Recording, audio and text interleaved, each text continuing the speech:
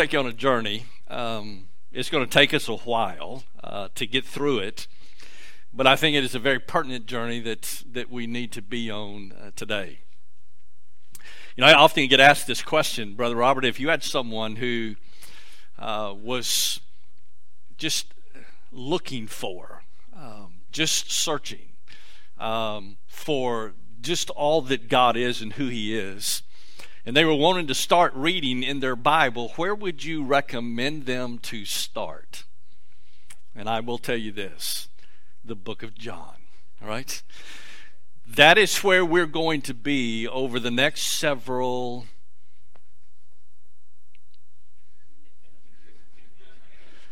years, because I'm not going to get out of verse 1 this morning, okay? And this is going to be a verse-by-verse exposition through the Gospel of John. So how long it takes us to get through it, I'm not going to say. I'm not even going to project how long, all right? We will just go as long as God directs us and as long as God allows us to do so. So if you have your Bibles, you already know where we're going. I hear pages already turning, or devices that you may have. If you will go to the Gospel of John. John, who wrote the Gospel of John, also wrote 1st, 2nd, and 3rd John, the 3 letters of John, as well as the book of the Revelation. And it's interesting. If you want some real insight into John, John was also at the foot of the cross when Jesus died. Matter of fact, he was on the Isle of Patmos, exiled there, the closing days of his life. And it's interesting when you read the first chapter of the book of the Revelation, you will notice that John was in the Spirit on the Lord's day, and he heard a voice behind him. And when he turned to look, he knew who it was. And he fell on his face as though he were dead. So this is the John.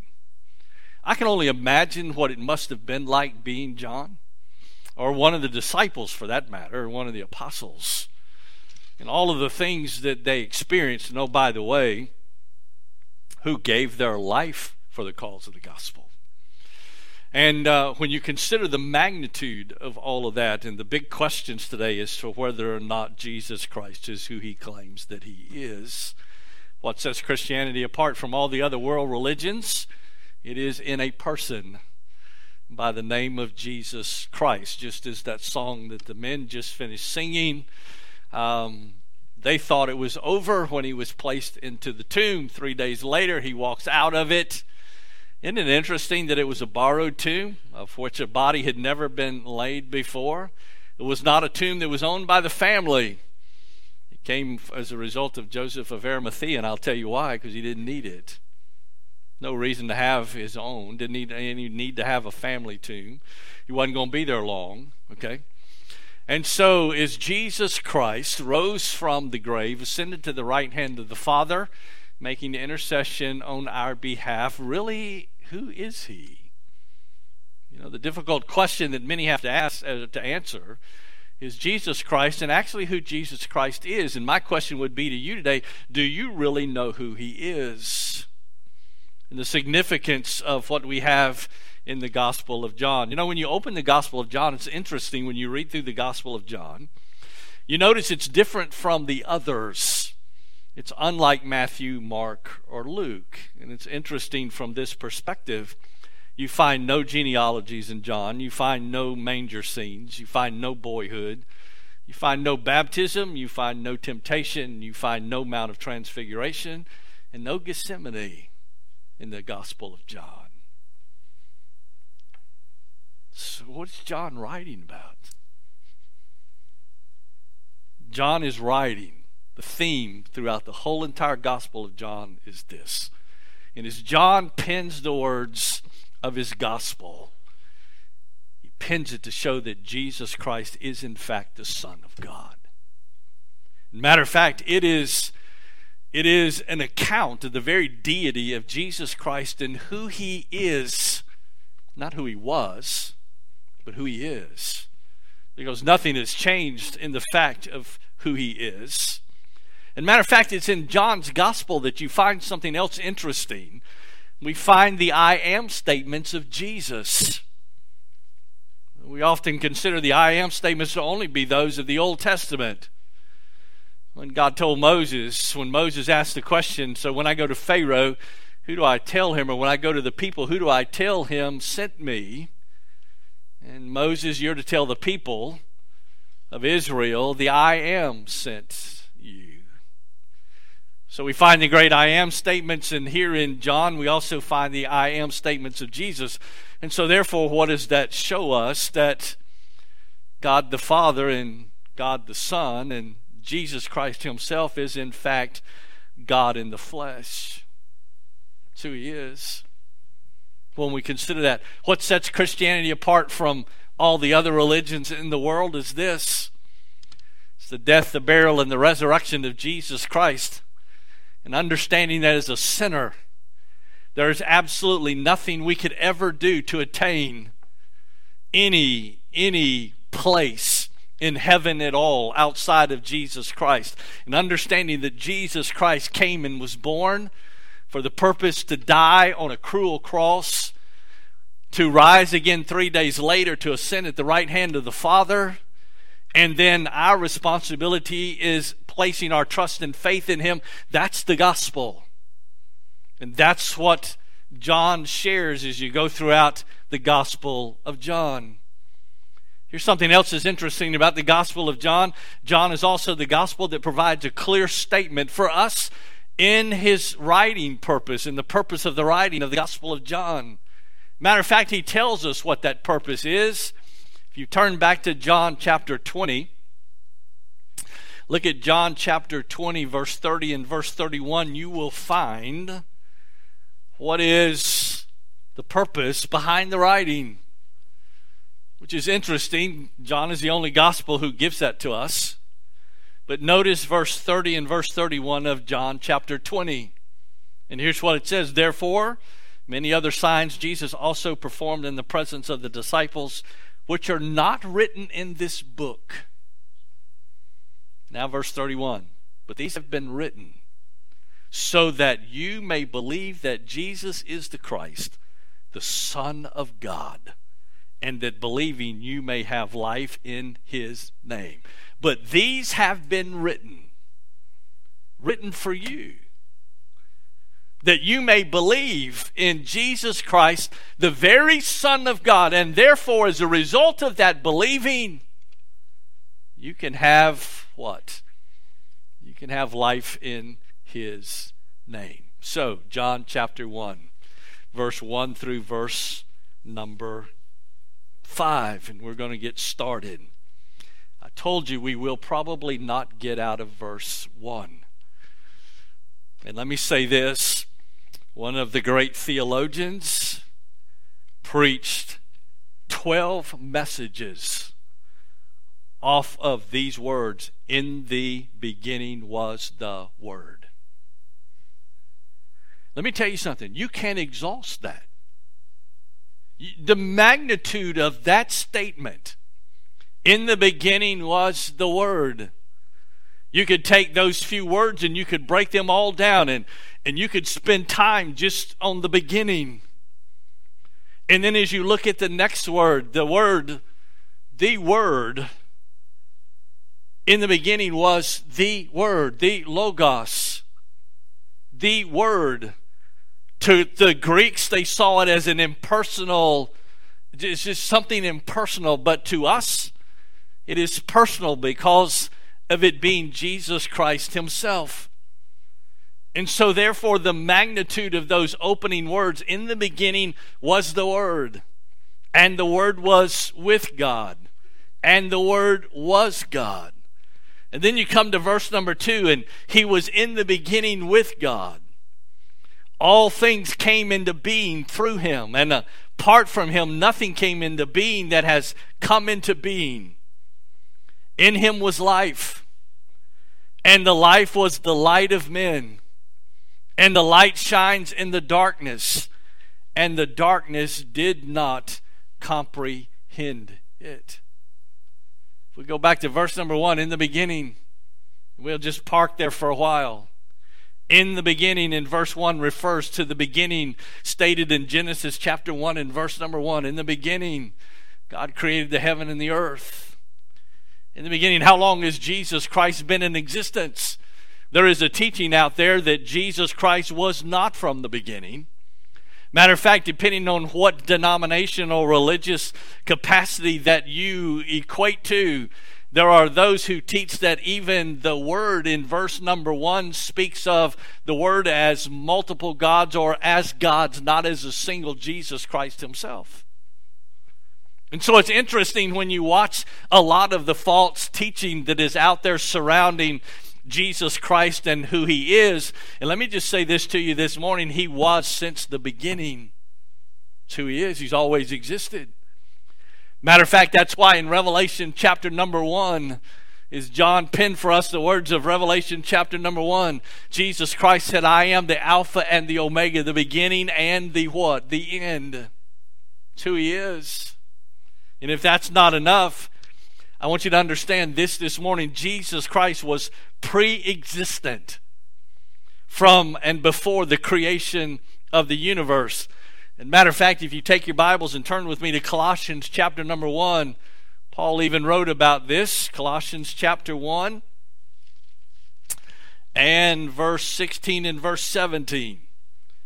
Colossians chapter 1, verse 16 and verse 17.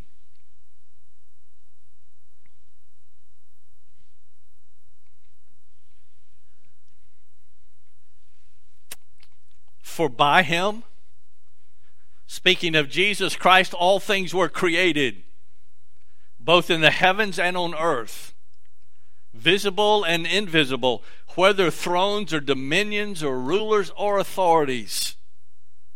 All things have been created through him and for him. Now look at verse 17.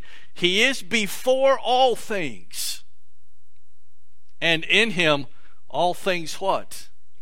They hold together or exist. That's who he is. If that's not enough, go to Hebrews chapter 1.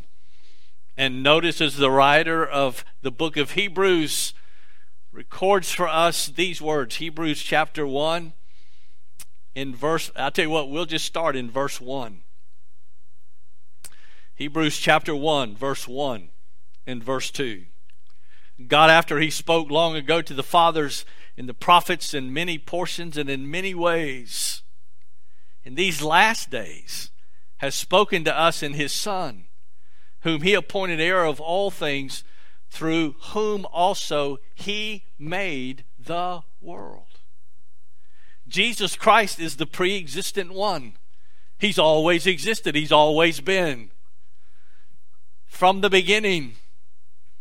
That's who he is. That's who Jesus Christ is. Thus, he's not a created being, but existed from all of eternity. There are those who teach that Jesus Christ, the begotten of the Father, is a created being, unlike or on the same level that the angels were created as well. That Jesus Christ, the begotten of the Father, is a created being, not much different than the angels that are out there, but we know that's not the case. That is not true. The Word is before time. So when you look at the first part and look at that phrase in verse number 1, and just let that phrase just kind of just resonate within your heart and your mind. In the beginning was the Word. I'm going to tell you something, I don't know about you, but what an assurance that is for us. Understanding and realizing that what we have in our salvation is not some afterthought with God or something that God just determined that needed to be done at some point in time. Matter of fact, the Bible makes reference to Jesus Christ as the Lamb of God who was slain before the foundation of the world. So we know that Jesus Christ has always existed. And I will say this to you, if he didn't, and he was simply man and he was simply flesh, then we've got a real problem. But I can tell you, that's why we refer to him as the incarnate, meaning in flesh, God in the flesh. That's who he is. And my dear friend, for you and I today, the magnitude of that statement when we understand and realize that the one that we place our trust and faith in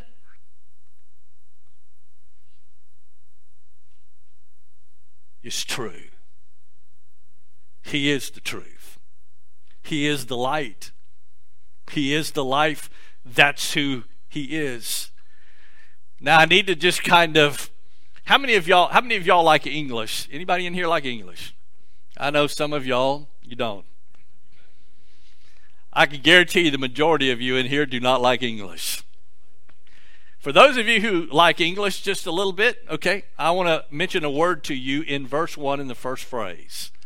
I want you to notice the verb was. Okay? That's an interesting verb. Now, y'all know what verbs and nouns and subjects and predicate nominatives and all of that, right? Okay? You know how those all relate to each other? Okay. How many of y'all diagram sentences today? Anybody? Not today? You know, somebody told me you can go to Google and put in a sentence, ask Google to diagram it for you, and it does it. Huh? See, I come from the old school, okay? Let me ask you a question. It's been so long since I've been in school. For those that still have school-age children, do they diagram sentences anymore? Anybody? I know one. Okay, anybody? Abigail's shaking her head no. Okay. How about you girls? Do y'all diagram sentences anymore? All right, let's look at was. Okay.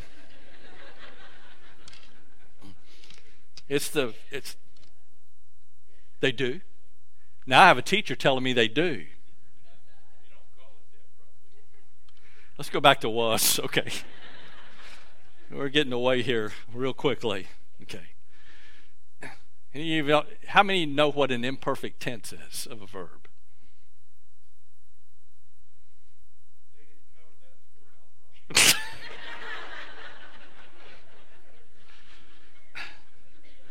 All right, watch this. I want you to see something just in the magnitude of what you hold in your hands.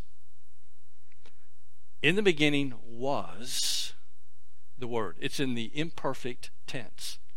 And here's what that signifies. The imperfect tense of the verb was speaks of a continuing action in the past, affirming for us the eternal pre-existence of the Word. Whew. Let me give it to you again. I see some trying to write this down as quickly as I'm giving it out. Okay. The imperfect tense of the verb was speaks of a continuing action in the past, affirming the eternal pre-existence of the Word. Now, I don't know about y'all, but when I was studying that, and by the way, I do diagrams still. So when I went and looked up that word, that verb, okay, and saw, and oh, by the way, are you ready for this one? Here's something else. This just blew my mind. You ready for this one? Okay. It's the same in the English and the Greek. There's no difference. In the beginning was the Word, pre-existent, from the beginning. He's always been. You ready for this? And He always will be. Whew. So, let me ask you another question. Today's the day of questions. So, what is the significance of verse 1? In the beginning was the Word, and the Word was with God, and the Word was God. What's the significance of verse 1 then? When you think about verse 1 in its entirety. Whew, here it comes. From all eternity, Jesus Christ, as the second person of the Trinity, was with the Father in intimate fellowship. Whew. Read it. In the beginning was the Word, and the Word was with who? with God. Imperfect tense of the verb was a continuing action in the past. He always was. And you ready for this? And the Word was God. Now, I don't know about you. That just absolutely brings me to a place that I stand in awe of my salvation and what I have in Jesus Christ.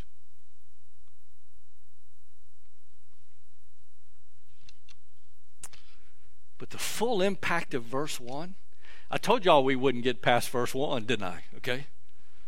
But the full impact of verse 1 is actually seen in the last part of the verse, the last 4 words of the verse. And the Word was God.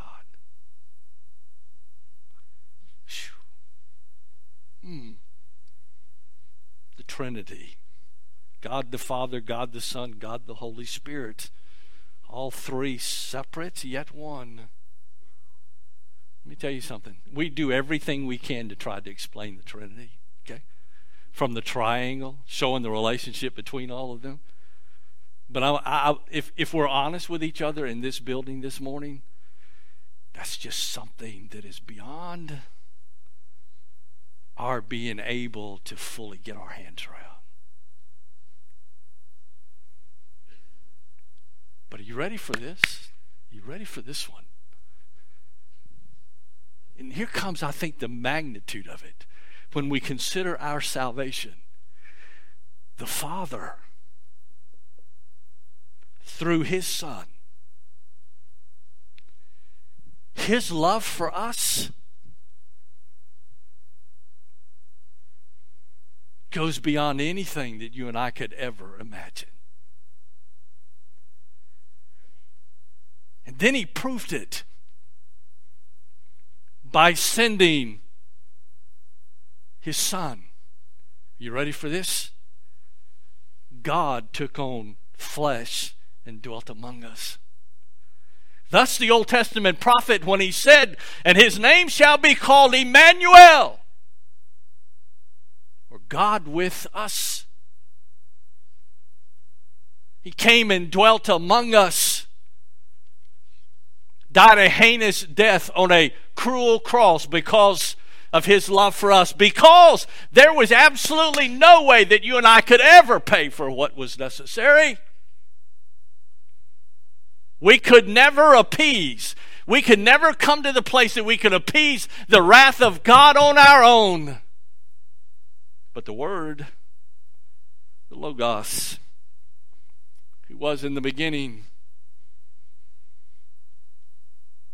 paid the price that you and I could never pay so that we could have an eternal home with Him one day. Now, I don't know about you, but I'm going to tell you something. Every time I listen, I spend hours on that last phrase.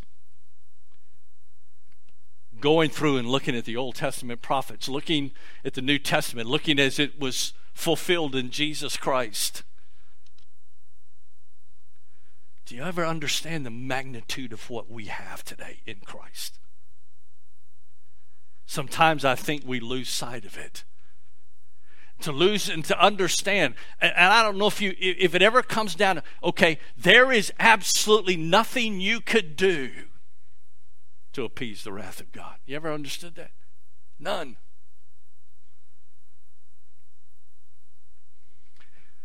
Then John turns around in verse number 2 and he restates the profound truth of verse 1 and verse 2. But let me say this before we come to verse 2. Out of all the Scripture, John chapter 1 and verse number 1 is the clearest and most direct declaration of the deity of Jesus Christ found anywhere in Scripture.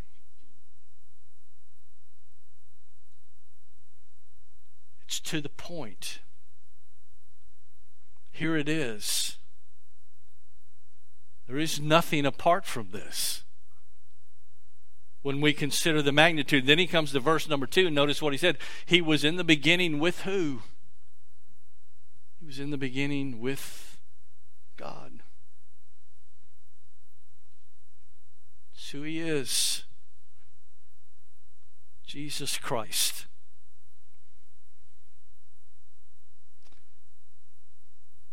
And the magnitude of all of that comes to this. There can be no life or light apart from this truth. None. John, writing in his first letter, speaks of that relationship between Jesus Christ and the believer.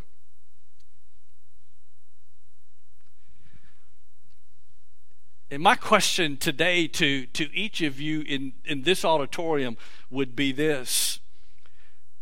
Do you really know Jesus Christ and who he is?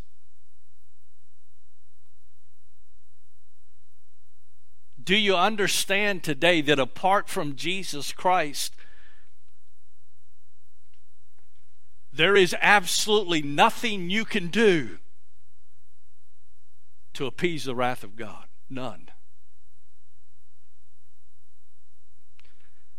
John tells us about the Gospel of John. He said, these are written for you.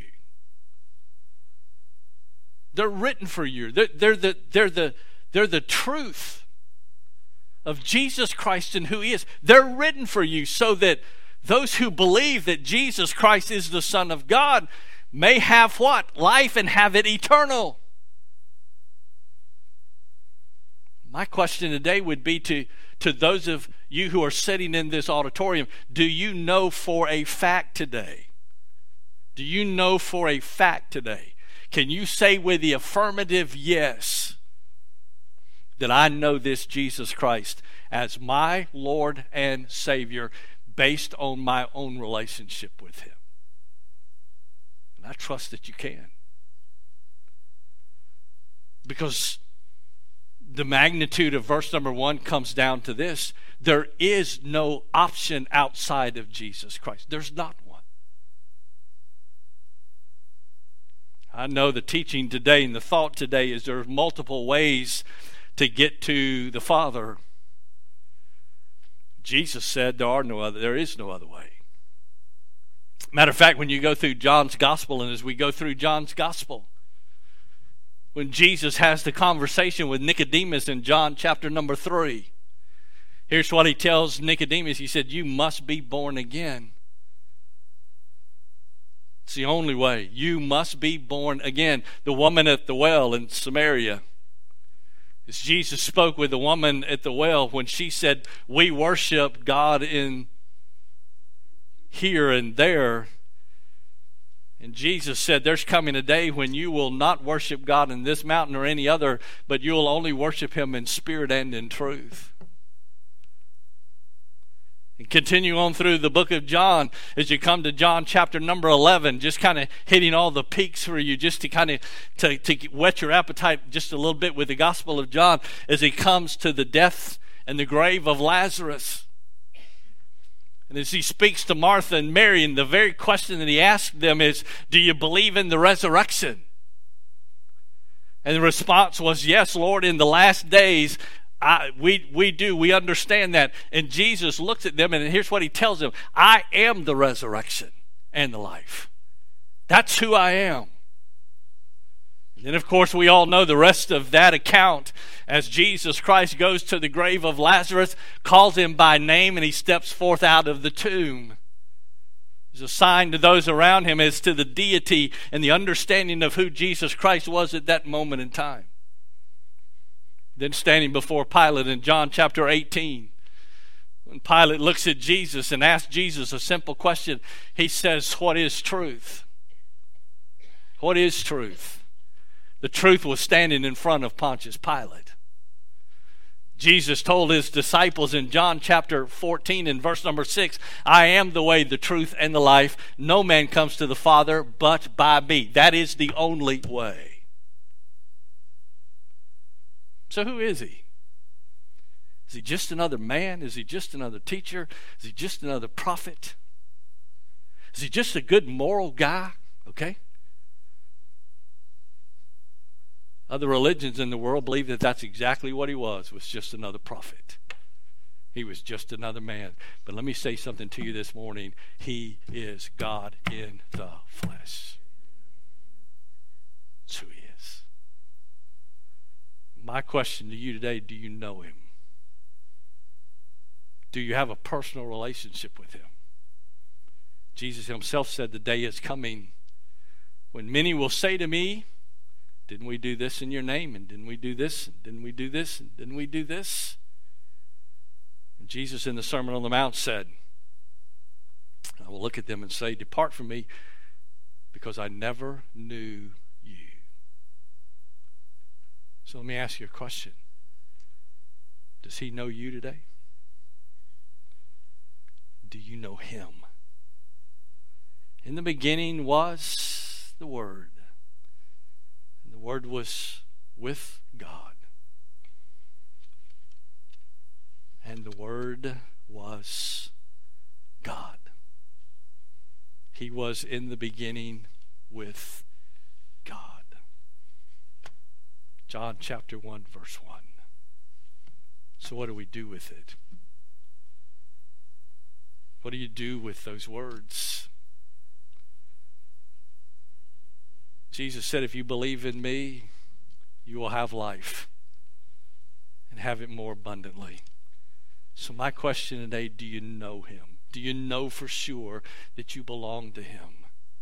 Is there a day in your heart and life when you realized that you were a sinner standing before a holy God and there was absolutely nothing you could do within yourself to appease the wrath of God, knowing and understanding that God came in the flesh, that Jesus Christ died on the cross for you, was buried and rose again the third day, and is seated at the right hand of the Father making intercession for you? Do you know him?